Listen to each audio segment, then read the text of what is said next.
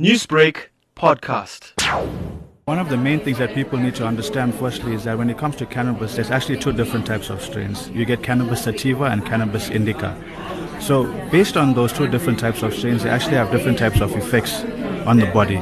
So cannabis sativa, for example, it normally gives you sort of a more relaxed type of feeling or relaxed type of high, if you want to call it that, while cannabis indica makes people more relaxed. So it depends on the type of drug that you're actually consuming, the type of effect that you would see in the nervous system. And then that problem is also compounded by the fact that if you look at chemical analysis of cannabis, of the raw plant, you find that cannabis has actually a complex mixture of about 400 cannabinoids. So these plants have phytochemicals that they produce, which are chemicals that plants produce. So they have these phytochemicals that are up to 400. And of these 400 phytochemicals or cannabinoids that are found in cannabis, only 113 of them have been characterized. So then from those 113, we know that there's 3 that are in very high concentration. So that's your THC, which gives people a high. Then you get your CBD and you get cannabinol.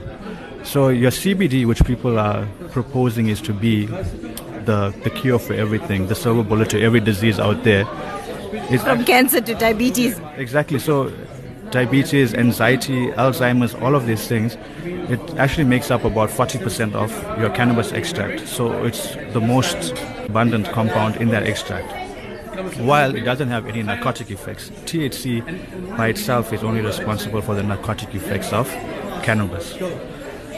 The problem with this is because cannabis is such a complex mixture, we're not sure in what concentrations that these are present in the oils that people are taking. So one of the reasons why cannabis is so effective and has such potent effects in the human system is that our bodies are actually designed for cannabis, if you want to call it that. Like other drugs, for example, they bind to different types of receptors in the body, but like when it comes to cannabis, our bodies actually have an endocannabinoid system. So our bodies are actually pre-programmed to receive cannabinoids and to bind them and to have physiological effects.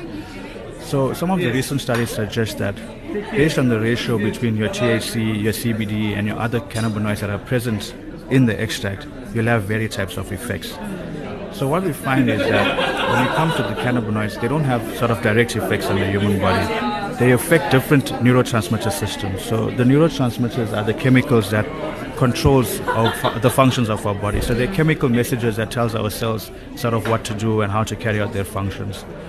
So based on the ratios of these, they'll have varying effects. So right now we're not sure whether CBD on its own will actually have any beneficial effect. It may just be that in extracts that have high contents of CBD and low contents of THC and other chemicals may not have any narcotic effect, but they will have a beneficial effect in terms of health and improving the outcomes of health.